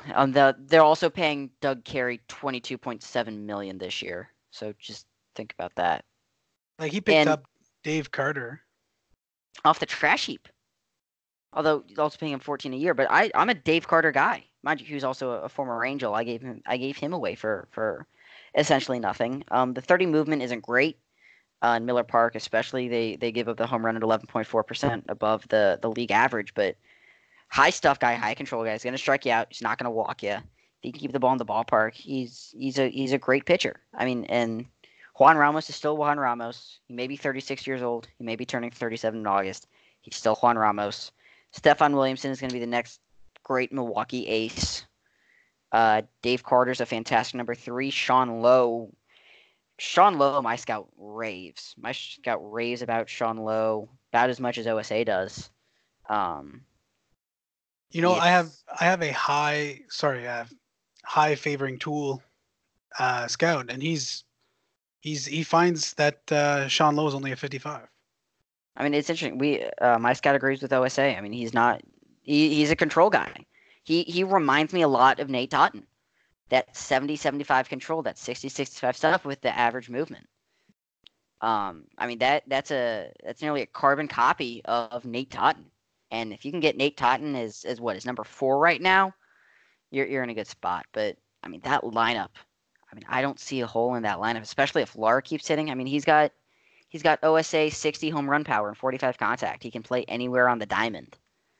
I mean you want to talk about the perfect platoon guy, the perfect number 8 hitter in center field, and then Guajardo is not going to strike out. I mean he's probably not going to OPS 789 again, but yes, get probably a 700 OPS from a catcher. I'll take that every day of the week. Yeah, he does get, like, I'm looking at the second baseman, Kevin Filch. I think that's how you spell it. I pronounce it Frichtel. Or Frichtel. But I also think that's a complete butchery. But I mean, like, the injury is. Oh, he's not going to stay healthy. That was what worried me. The other thing that worries me is that Van Santen, only 26, but my scout shows some signs of decline. I think OSA does too. So something to keep an eye on there. Van Santen is he's owed $63 million over these next couple of years. My scout says it's straight inclining, man. It's getting better and better. That's interesting because OSA has had that contact drop 10 points over the last 5 months. So OSA has him dropping. My scout has him as of April 1st increasing. That's incredible. So he's up 55. Sorry, he stays steady at 55. I mean, then they have the perfect leadoff guy in Ben Carson who's going to get on base. He's not going to strike out, and he's going to steal 50 bases. He's the one that got away. Then again, I also don't think he would have survived in California. Would love to have him at third base right now. That's for sure. Oh, I think you have a decent third base. Like I think I had it down in my notes there, but of your third baseman, I'm just trying to get back to your team here. It's an Earwood Osborne platoon. But Earwood gets the majority of the bats. He's probably going to start 130 games. Just had a great week. Yeah, we had that conversation. Yeah, so like I wasn't really happy about his fielding. Like he was doing it. Yeah, I mean, when I threw him into the fire at third base last year, he had played 2 innings, or he had played, I think, 2 innings of third base in his career. That was it. So I threw him into the fire right off the bat, mid-year, because I traded for when I got Cressman, that filled my shortstop gap. because I had Earwood at uh, shortstop Short, yeah. because it was a necessity. I didn't have anyone else that could play shortstop. So Pimentel, I believe, was the other third baseman. And against righties, I needed Earwood in the lineup, just one way or the other. So he was who it was against righties. So I just kind of threw him in the fire. I thought he had the ratings. He's above average in each aspect. I've got him a little better than OSA defensively. Pretty much all the same, but 55 air instead of 50. So he can play third base, but mind you, throwing him into the fire probably wasn't the best idea. But this year I gave him a spring training, and he's got a plus .2 zone rating this year, so I'm not too worried about that. And if I need a defensive replacement, I have Mark Osborne behind him, so there's that too. Yeah, Osborne. Yeah, he's a defensive. Like he can pretty much cover any base in any place in the infield. Yeah, So and I don't mind starting him against lefties if Earwood starts to crap the fan again, because he's got very good splits against lefties. yeah, plus you got a good DH too. Yeah, you got a solid team, man. Like I really think you're going to be the first in your in your division. I really do think maybe this year you have a shot. Milwaukee's going to be a fight. Milwaukee's going to be Uh, a fight. Seattle's going to be a fight. It's going to be a fight to get through the Pacific, like it always is. yeah, because I It's, really like that Chicago Cubs. They have a solid team. Um, I don't know. It's gonna be a nice battle. I think in the Pacific, I think I think the Dodgers are gonna. It's the Athletics, you Dodgers, and Mariners fighting it out. I'm not sure about San Francisco, the Giants. I'm not sure about them. I thought Arizona would have a chance, but they're pitching kind of lackluster. Um, yeah, I really do think that you might still coming out in first, fighting against Seattle. But hopefully, I do see a ring on that for that team there. It'd be nice to see. I still want Minnesota to win though, but I don't know if I'll ever get there anytime soon. But yes, and no, it'll take beating the mighty Mets. I think we just need to get there first in the top three, and then go from there. Um, but yeah, just getting there first, kind of the struggle. So I mean, but these last 2 years, I mean, we finished first in the Pacific. The Angels finished first in the Pacific in 82, 84, 95, and then a 13-year gap without uh, without finishing first. Made the playoffs a couple times in there. Made the playoffs 01, 03, 04. But it was nice to get that monkey off my back, because every time I had made the playoffs, 03, 04, and 07, we had to go through the wild card round. 03, 04, 03, we beat Michael barely. I remember turning off Twitch as we were down 2 in the bottom of the 8th in game 5, just thinking, okay, it's over. And then we somehow pulled that out. 04, we played the most possible games. Every series went the distance. And then 07, I think we lost in 4 to Seattle. But it's really nice getting that bye in 08, and it was nice getting it again last year, even though we got swept by the Dodgers. do you think this year you're gonna get 90 wins again, 90 plus? I do, yes. I said it on the season preview pod. I sounded like a dick then. I'm going to sound like a dick now. I think I have the best roster in baseball. I don't think I don't think anyone can match up with the pitching staff. I think what we just saw from De La Cruz in his last outing against Oakland is the worst it's going to get. 5 innings, 6 earned, 3 home runs given up, 3 Ks, 9 hits allowed. I don't think he has a start worse than that, and if it is, it's going to be barely worse than that. I'm going to get 35 starts out of Aguilar. I'm going to probably get 30-plus starts out of De La Cruz, Bird, and Totten. Scruggs is my number 5. I mean, I don't think you can point to another team that can say that, hey, I have an OSA 65 overall as my number 5 starter. And not just because he's number 5 in the lineup, but because he's the 5th best pitcher on the team. He's yeah, I already inquired about him, so I can't. No, you definitely did. And you were not the only one. And there were many teams, and I set my price high. And I had a couple teams that were willing to pay that price. But when Escobedo got hurt, I just didn't want to. I didn't want to take the chance of not having a reliable number 5. How sad this may sound, your number 5 will probably be my number 1, my number 1 and 2, behind DJ Hoover. But I don't think that's I don't think that's just you. I honestly think you could point to half the teams in the league and say, okay, Scruggs would probably be the number one on this pitching staff, if not the number two. It's pretty remarkable. There's some good trades in there. There's some good pickups. Yeah, man, you did a really good job.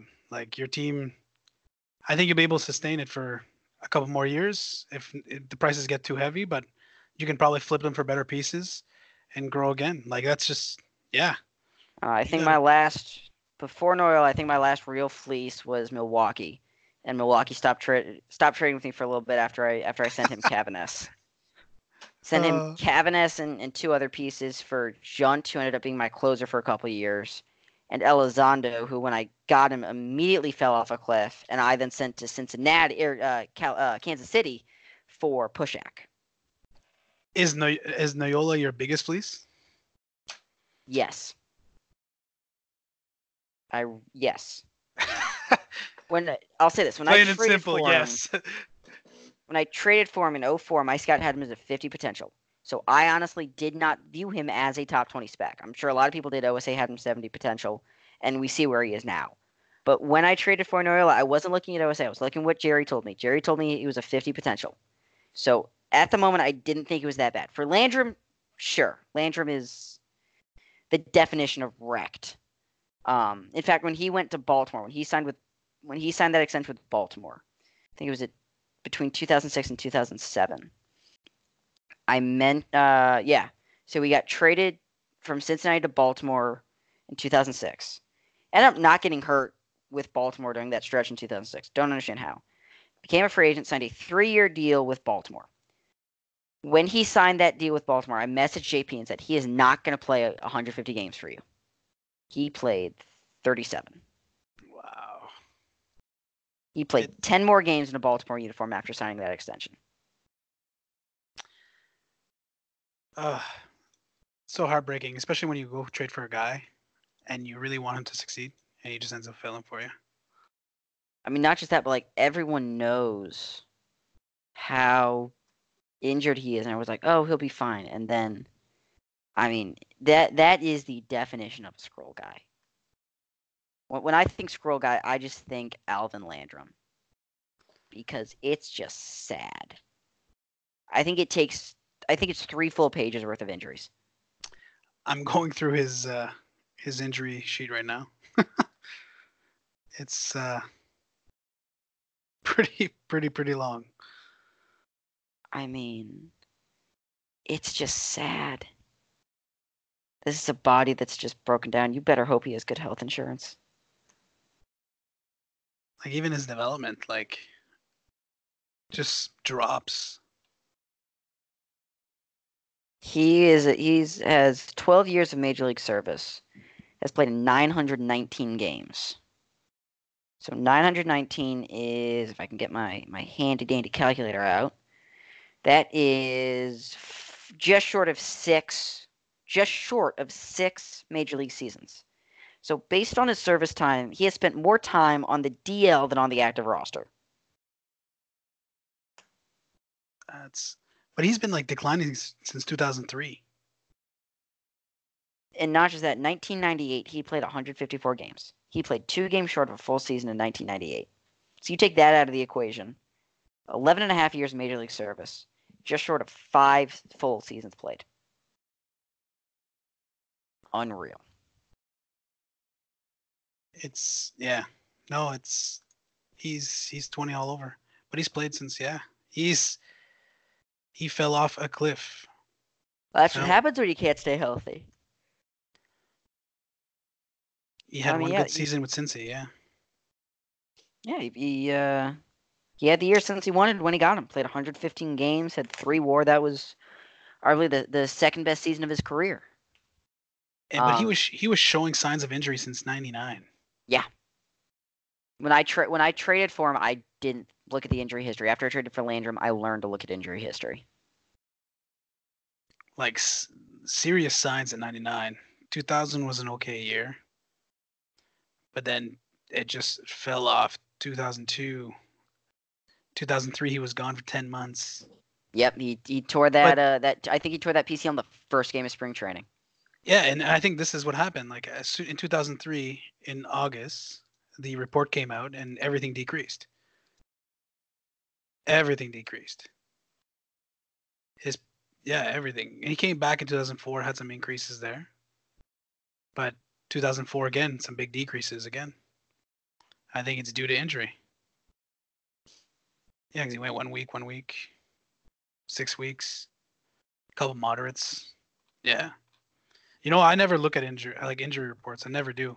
That's only when you guys started talking about it on podcasts that I started saying, "Hey, maybe this is something I should start considering." I mean, yeah, a guy can be good, but if he's only going to play 80 games for you, how good can he be?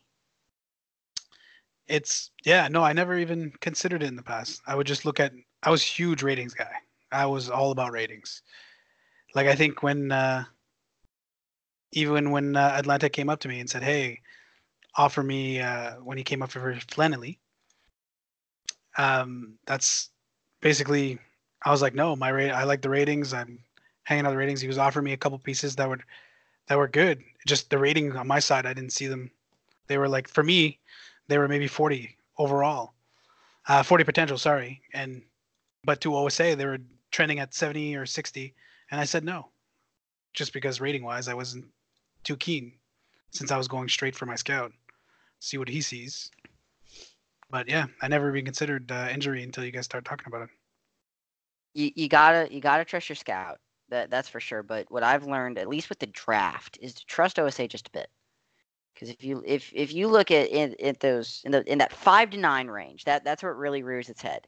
Is that your scout sees these 60 potential guys that no one else sees. It's like your scout sees the 60 potential guy that OSA has 20, 30. You're like, oh, this is a steal. This is an absolute steal. How is no one else seeing this? And then there's a reason no one else is seeing it. So I've kind of learned to trust OSA when it comes to the draft, and when I'll look at who OSA likes, and then out of who they like, then I'll look at my scout and use my scout as the second opinion, as opposed to the other way around. Yeah, and I think we talked about that earlier in the week. I drafted. I think I have I think it's Meacham. I believe his name is. I forgot. He was when I drafted him. He was a young guy, 18, I believe. Um, yeah, he was for me. He was an 80, 80 right off the top. And now, ever since he went from my rookie league, now I think he's paying minor A. Um, yeah, he's like a 50. So fell right down, and I think it's because I trusted my scout a little too much. Never really did OSA. Now it's the other way around. I look at OSA probably a little heavier in the beginning rounds, and I believe you do too. Like you're pretty heavy on the OSA at the beginning. You still want to compare it to your scout, I believe. Yeah, I mean Um, at that in those first 2 or 3 rounds, I think I'll lean to my scout a bit. Once we get past that, I'm looking at OSA. What does OSA have to say? do Yeah, I mean Ketchum's not bad by any stretch. I mean he had a great year at Rookie Plus. But yeah, he's been. I don't think it's just been your scout. I think he's also been a decline from OSA and also from my scout. So I think it's just been a matter of maybe he's just not as good as everyone thought he was at first. yeah, I've done some pretty bad picks as of late, but yeah. But I mean, I've been trusting my scout, and he's very heavy on the tool side. So, and I think that's why I've been going more OSA this year. I mean, the heavy favor tools guys are gonna find more busts, but they're also gonna find more superstars. That's the thing with those tools when those with those tools guys. They're looking for the guys that have the tools, not the guys that perform. So when they find the guy with the tools that can then perform, they have everything going for them. But if they just look like the prototype and can't do anything, then they're just going to burn out at like another great athlete. You know what I'm saying? Yeah. Oh, it's interesting to see. Absolutely. So, yeah, that's pretty crazy. I don't have any other questions for you. I think we covered a lot of stuff. I believe in your strategy. Still sticking to the same eye and home run.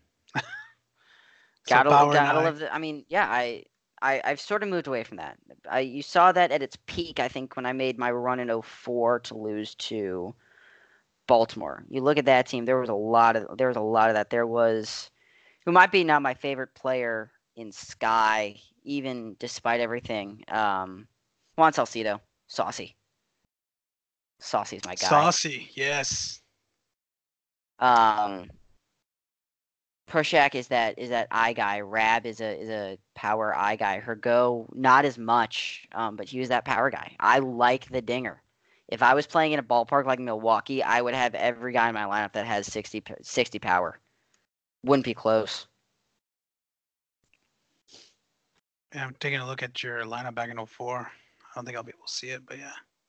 I mean, just looking at who. Let's see. Go to batting starters or starters positional in '04. It was Pimento, Rab, fucking Joe Richards. I mean, yeah, 40 contact, 55 power, 70 eye guy. Dan Moots, Vince Logsdon, Hergo, and Landrum. I mean, those are all guys that can hit for power and can walk. Yeah, you had some. I'm looking at catcher like Zaragoza, I mean, he wasn't Cobb, Mina. bad by any stretch. I mean, he had a 319 OPS or on base percentage. I mean, he wasn't good, but he got the job done. And then I had Kevin Miles the next year again, someone a catcher that can hit for pop and can walk a bit. And we see that Landrum again. Yeah, Landrum. But yeah, you had Rab. Rab was a really good pickup. And I That I think mean, that's another one that was a borderline fleece. Um, because you can talk to Amin about this. I sent 2 pitchers and a ninth round draft pick because he originally was not going to re-sign with Toronto. He was out for that entire year with post concussion syndrome.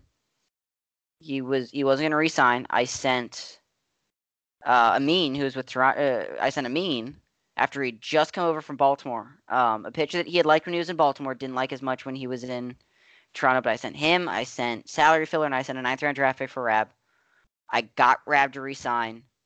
He came back for the playoffs. Then I think he's now near the top, if not the leader, in a whole bunch of rate stats for the Angels. I mean, just looking at our career leaders, he is 4th in batting average, 1st in on base percentage, 3rd in slugging, 2nd in OPS. and he's got a lot of awards. Like I'm just looking at all his awards right now. I mean, a lot of those were in Montreal.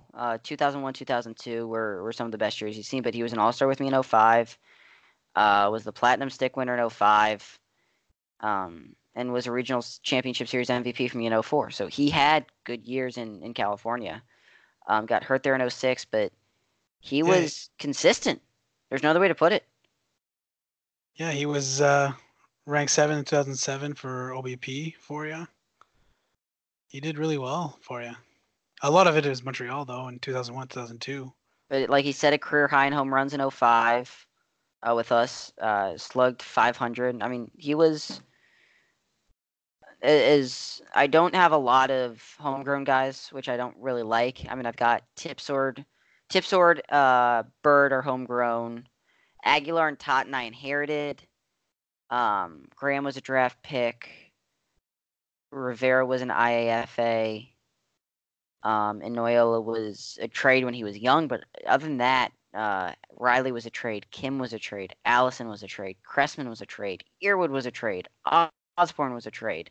Marache was a trade. Andrade was a trade. Fines was a trade. Garza was a signing. Galindo was a trade. Forrestal was a trade. Clough was a waiver pickup. I mean, it's just a lot of trades. I think at this point I've made close to 120. You've made Yeah, like I was 12. just about to ask you how many trades have you done? I've got to be close to 120. And you're sitting at what, 12 at this point? I think now I've hit about 13, 12 or 13. And a couple of those have been with me. Yeah, it's just a little minor change. But a lot of those guys like I trade like the AAA or quadruple A you guys want to Mm-hmm. call it, but yeah, those are I don't I if my lineup is secure, I don't value them as much.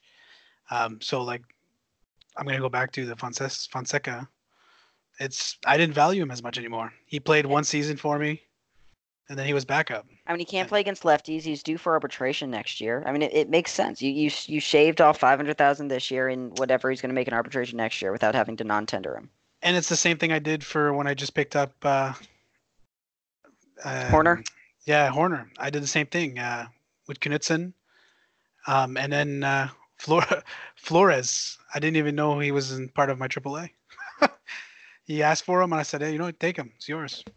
I already have, I already have Reese at first base, and I just picked up another one today in the draft.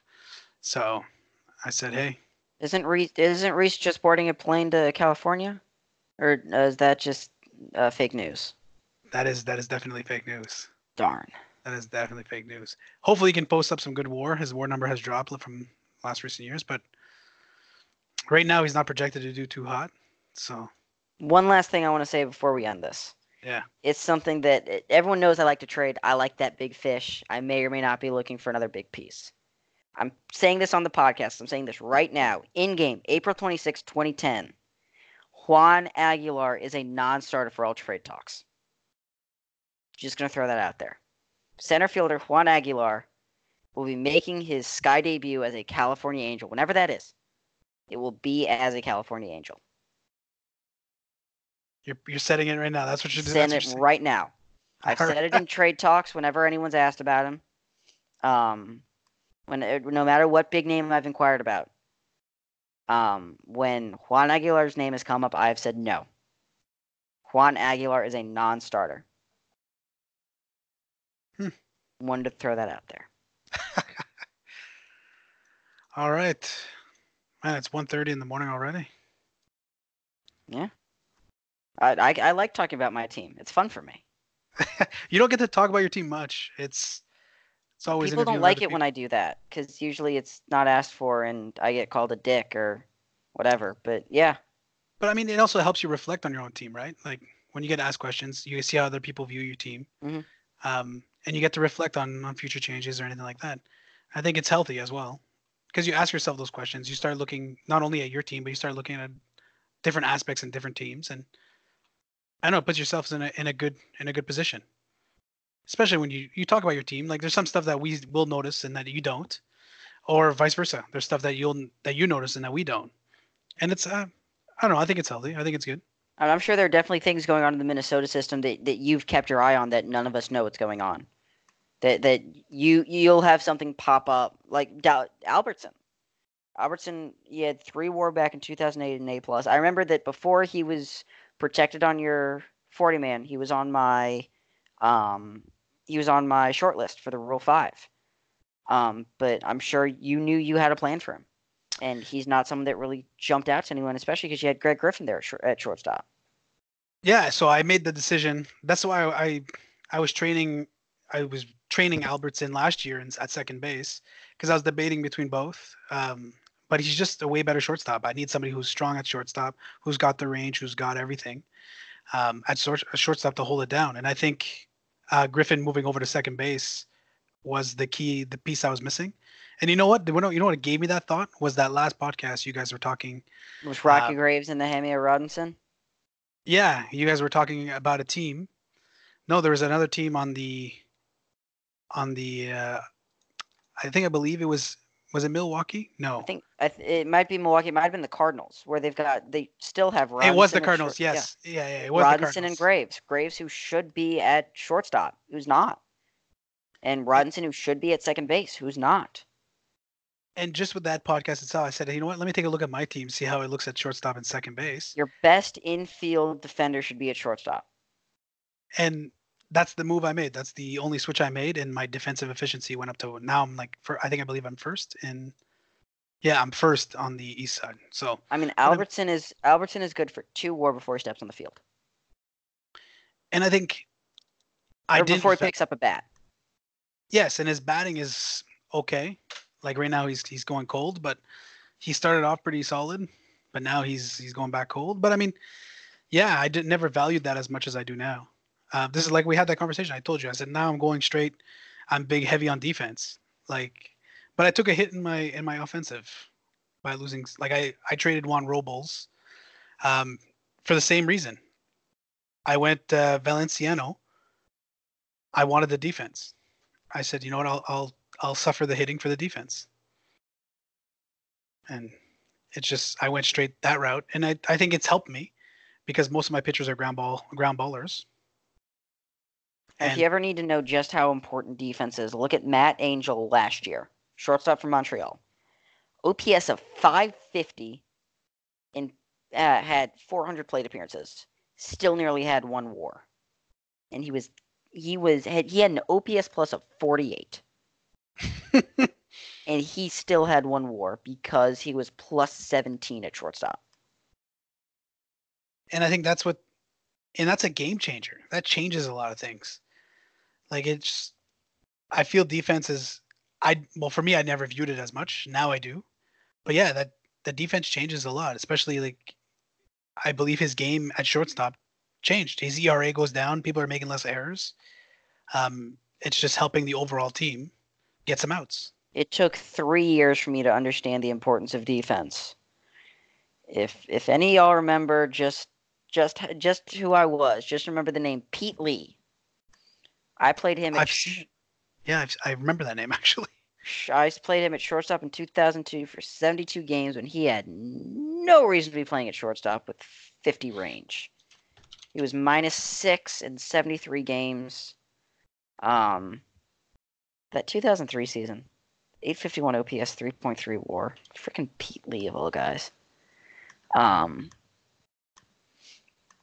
then I had Dan Moots there, who, I'll say this, Dan Moots is one of my favorite guys ever. If you want to know why, you go to his ratings and just look at those defensive ratings. He was my super utility guy for 4 years. 04, 05, 06, 07. He was my super utility guy. Could play him anywhere I wanted, did not need to worry about defense. I was looking at that recently. There's a guy in our draft pick called Smoots.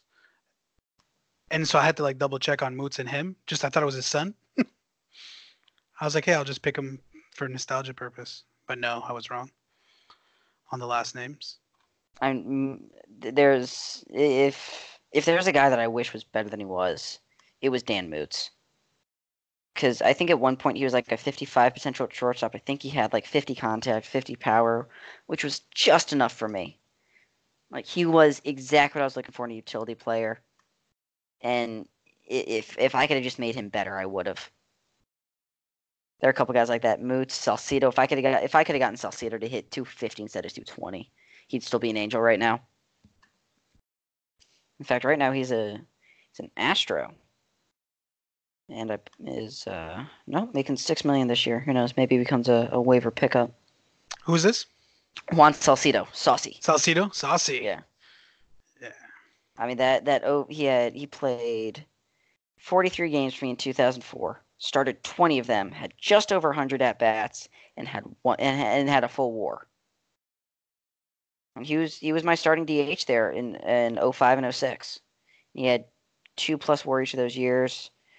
OPS above 835, had 24+ home runs, walked 80+ times. He was exactly the type of player I wanted. And if you look at his ratings right now against righties, it's very similar to what he was when I had him. He's not going to hit for contact, but he's going to hit doubles, he's going to hit home runs, he's going to walk. That's what I look for in a player. And based on that, can you guess who my favorite baseball player is in real life? No, shoot, tell me. Joey Gallo. Oh yes, he's an eye guy, isn't he? He's an eye guy. He's a dinger guy. He's a strikeout guy, and he is not going to hit for contact. He's a very big eye guy. Big power, big eye. He reached 100 home runs before he reached 100 singles. I think every OOTP starter file has Joey Gallo at 75 or 80. Aye. Mm-hmm. And in Perfect Team, for those of you who play Perfect Team, he has his live card in 20 as 85 power and 70 eye. I just started on the 20, that Perfect Team. We're sitting in the Diamond League right now. Joey Gallo is the starting right fielder. Just mashed 32 taters for us this past year. And those of you that follow me on Reddit know that Adalberto Mondesi had a very, very solid year. He stole 100 bases this year for us. Yeah, I think that was just discovered recently. Somebody said they saw you on Reddit. Yep, Cincy Matt. Yeah. Yeah, and I actually went to go look at when I saw the message. I'm like, hey, I'll go check it out. And it's easy to determine that was you. Yeah. I think you're your name that says it all. So, A little bit, yeah. but yeah, no, it's. I think this year will be interesting. I hope to see some newer names at the top. This year in our league. I mean, that's the thing. It's been kind of static. I mean, the Central. God knows what's going on in the Central. I'm just waiting for Matt to break through in Kansas City and finally make the playoffs. The Atlantic, it's the same four teams, same three teams. The North is where it's at. It's the Mets and then whoever the fuck comes in after them. And you know what? And I really think that's just because of Pons. Like Pons, and he has a couple other spec pitchers there. But I mean, Pons has been keeping it together. I think the last 3 years hitting wasn't really there. It's No, really I just pitching. believe he was 13th in runs last year, 11th or something like that. And he just posted in Slack. But Juan Guerrero, the right fielder, who I completely bashed all of the Skyline series last year, for good reason, I might add, um, has reached base safely in each of the first 18 games for the Mets. Wow. All of that. Oh, he's got an 18-game hitting streak right now.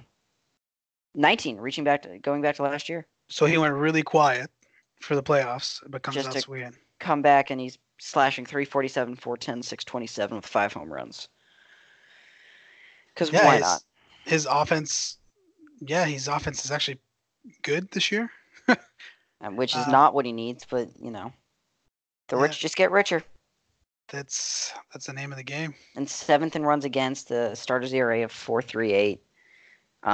He's got a strong one. He's got Pons. He's got Levin, who's a decent number 2. He's got an 8.06 ERA this year, which is ugly. Johnny Downey, who's currently a borderline starter. That changeup keeps coming in. He's got a true number 2. And then Millette, Guerrero, Bedway, they're all just going to But be more Mets pitchers that come right through the system. but even like Pons is in the third spot, I which is surprising. I think when it comes time, he'll be the number 1. I don't know exactly why that is, but I'm sure. He runs strict order, so it doesn't really matter anyway. Do you think that's tactic? I think it's a matter of when the season started. You needed the number 3 pitcher to go first, so he just threw Pons there instead of changing things else. Hmm. But I mean, he runs a strict order anyway, so I don't really think it matters. Do you look at that when you face people, when you face different teams? Do you take a look at? I will. I'll take if I look at my 7-day lineup, like Matt Price is projected to go for Seattle, but I also see that Arturo Alvarado's on full rest, so my guess is that he goes today, and then he'll be on full rest for the matchup on Saturday. So, yeah, I do somewhat look at that. Maybe I'll have to start looking at that now. I never look at that. I just kind of let it slide, let it go. I mean, I also run 7-day lineup, so I also want to make sure that, okay, I'm throwing a lineup against there that's supposed to be against a lefty. Is it in fact going to be a lefty that's on the mound? You don't find it glitchy at all? Like sometimes I find it glitchy, so I don't really use I it. click autofill all lineups. I make slight moves with the pitchers, and then I'll make slight substitutions. But no, I don't find it glitchy at all. Yeah, in other leagues, I really found it glitchy when it came to the playoff times. But yeah, I am happy though that I did find a way to use the starter and the follower and opener the opener, in yeah. 20. Yeah.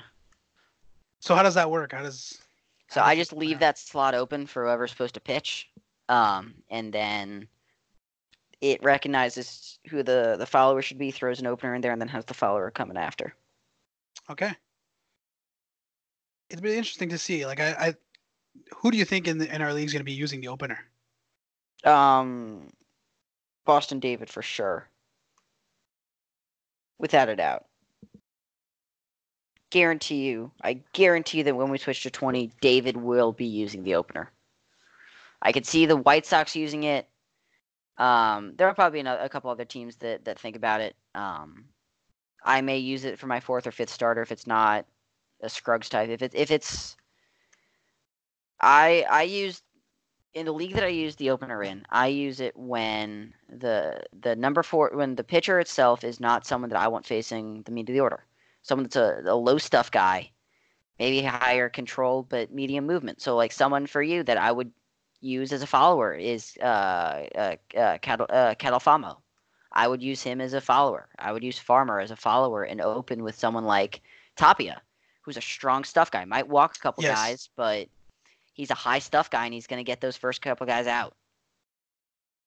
Yeah, I'm really surprised with Kyle Famo actually. I didn't expect him to do so well coming in. Um, but yeah, he's been. That 216 BABIP right now. Yeah, I did not expect that at all. I was expecting him to do a little bit worse, but just because his control is pretty low. So the only reason why he's still in my lineup really because I like the captain trait. So you got the two captains to X out the two selfish. Yeah, like I think my team chemistry. If I look at that, yeah, because I picked up Brett Judd and I got Valenciano. I think those are the two added, and now I just picked up Horner, which is outspoken, kind of on negative side. But I got a pretty good, solid two captains, tons of leaders. I don't know what's happening with Greg Williams. I feel I like he's have falling off. I have a captain, two leaders, one leader that is currently hurt, one disruptive, four selfish, and my third string catcher is also selfish. So it's interesting. But I mean, I'm a If big we're believer, winning, I don't care. and that's the thing, right? Like, and I feel like the more people you have, like let's say I would add a captain to my team, just like Michael did. You add a captain, your team gets streaky all of a sudden, and you saw it happen in another league in MLSB where I was Texas. Mm-hmm. I added a captain and I just became streaky and ended up all going all the way up to the World Series and losing. And I feel like it's the same thing. And I think OOTP is built for that, right? It's like team chemistry. You add a special piece, and we see it also when we add like a coach or a scout, or sorry, a manager. Like I added a manager, two sims, I was going 10-1 or And whatever, who whatnot. knows? It was 11-1. Maybe we've already thrown out feelers for something like that. Who knows? So We're, it's we're never just, we're never sitting still in California. We have always got something up our sleeve. but I think and that could be part of the game as well. Like the more you change players, and you for sure you change some of the people that have more popularity and stuff like that, which might make your team more susceptible to winning in that sense. But I mean, you have a solid squad, so I can't even make that And for assumption. all the trades we've made, I'd say a decent portion of those are draft picks for a fringe guy or minor leaguer for minor leaguer. Like the one of the trades we made, I think it was Jared Myers for Ben Wolford. Yeah, Wolford's still sitting in your AAA. I believe Myers is sitting in. Yes, he's on the 40 man, but he's also 27 and sitting in the White Sox AAA team. yeah, So he it's got moves like that. flipped, right? I very rarely. I flipped him for a supplemental 5, I think. Um, but again, it's. I think the last big shakeup move that I made to my team was her go in 04, where I traded three major league pieces. I think that was it. Like I'm not usually one to shake up the major league roster. More often than not, if someone's on my major league roster, um, they're sitting there for a reason. They're not a trade piece. It was planned. When it's veterans, on the other hand, that's different. Like Marache and Earwood are squarely on the block right now. I would not mind moving one of those two. But that'll also free up some gap space. That would definitely playing into next year. And not just that, but it gives the young guys a chance because on any given day, I'm sitting a good bat. I'm sitting either Marache or Allison or Rivera, even Osborne. I mean, those are all players that probably have a spot in 28 out of the other 31 lineups. This is true. I'm looking at all your potentials. I mean, Rivera, there's a reason he was the number 15 spec this year. Yeah, he's I got mean, solid defense. he's Yeah, fit. but he's also a fan fave too, so he's gonna Oh, get yeah, those. that also helps. The last thing I want to talk about, and this has come up before, I think with D Rich. How is Nate Riley not better than he is? Nate Riley's the Toronto of players. The ratings are there. OSA has him 60 contacts, 75 gaps, 75 home run power, and he can hit lefties with plus defense in right field and elite speed. How is he not better than he is? But see, I think just because I'm getting too deep into the technical parts. But I mean, we're looking at a 2080. He could be at the bottom end of that 40. Like you're looking at maybe 35, or sorry, I'm like 37.8 out of 40. he's on the lower spectrum. So his I and his avoid K is pretty low. So he's gonna not walk. He's gonna strike out a lot, and which we've seen. He did it in Texas. He's Oh been yeah, he's led the league in strikeouts each of the last 2 years. I believe he's already. I mean, like Earwood, he's the same type of thing. Like he's got a 35 avoid K. I believe Earwood's like fifth all time at strikeouts among all California Angels. Yeah, he's fourth now. He has a chance of reaching third this year. 160 short. Would not surprise me if he got there. yeah, that's all. It's all part of it. Like I think there's something in the back that's kind of like there's more to these ratings than there are. Like I believe that some of these things just don't. But I mean that could just be me over analyzing, which I do a lot. But I mean because I like the numbers behind the numbers, if that makes any sense. Oh yeah, that does make sense. But I mean it's because that's what I look for. Like it just I'm looking at. I never really looked at stats much. I was always a big rating. It's only in the recent like 2 or 3 years where I'm looking at some good guys with really good ratings are still not performing to their ratings. Even though like Nate Riley, even though his ratings are fully at his potential, he'll just never reach there. And it shows consistently. He's been that mediocre player. But he's done some good OPS. Like he's only started getting worse since he's joined Cal. Like in 2008, he dropped. Sorry, he did the same thing he did in Texas in 2008. He dropped in 2009, and then 2010, same thing. He's dropping even more. I think he turns it around. What's funny, if you look at, I don't know why you would do this, but if you look at the single season strikeout records for California Angels in a season, Earwood first, Riley second, Earwood third, Earwood fourth, Earwood fifth. I just think that's fun to see. But like, yeah, Nate Riley's on pace for 251 strikeouts this year, which is a lot. In case you didn't know, that's a lot No, of I didn't know. strikeouts. It is a lot of strikeouts. Anything else you want to add? No, that's about all. I'm glad I able to get to know a little bit more inside Jake's mind and how his team works and how everything kind of sits together and all the trades and some stuff you made, and especially going over the draft on why we picked that shortstop first. And yeah, it was great talking to you. Oh, yeah, I can talk to the Angels. I can talk about the Angels for more than just 2 hours, but I don't think anyone wants to hear that. Has it been 2 hours already? Yes, it has been. My wife's walked in like 3 or 4 times already. Sounds about right. Well, thank you for the last 2 hours. Again, for Sly, I am Jake, and thank you again for listening to this episode of the Skyline Podcast. Thank you. Thanks for having me. Peace. Later.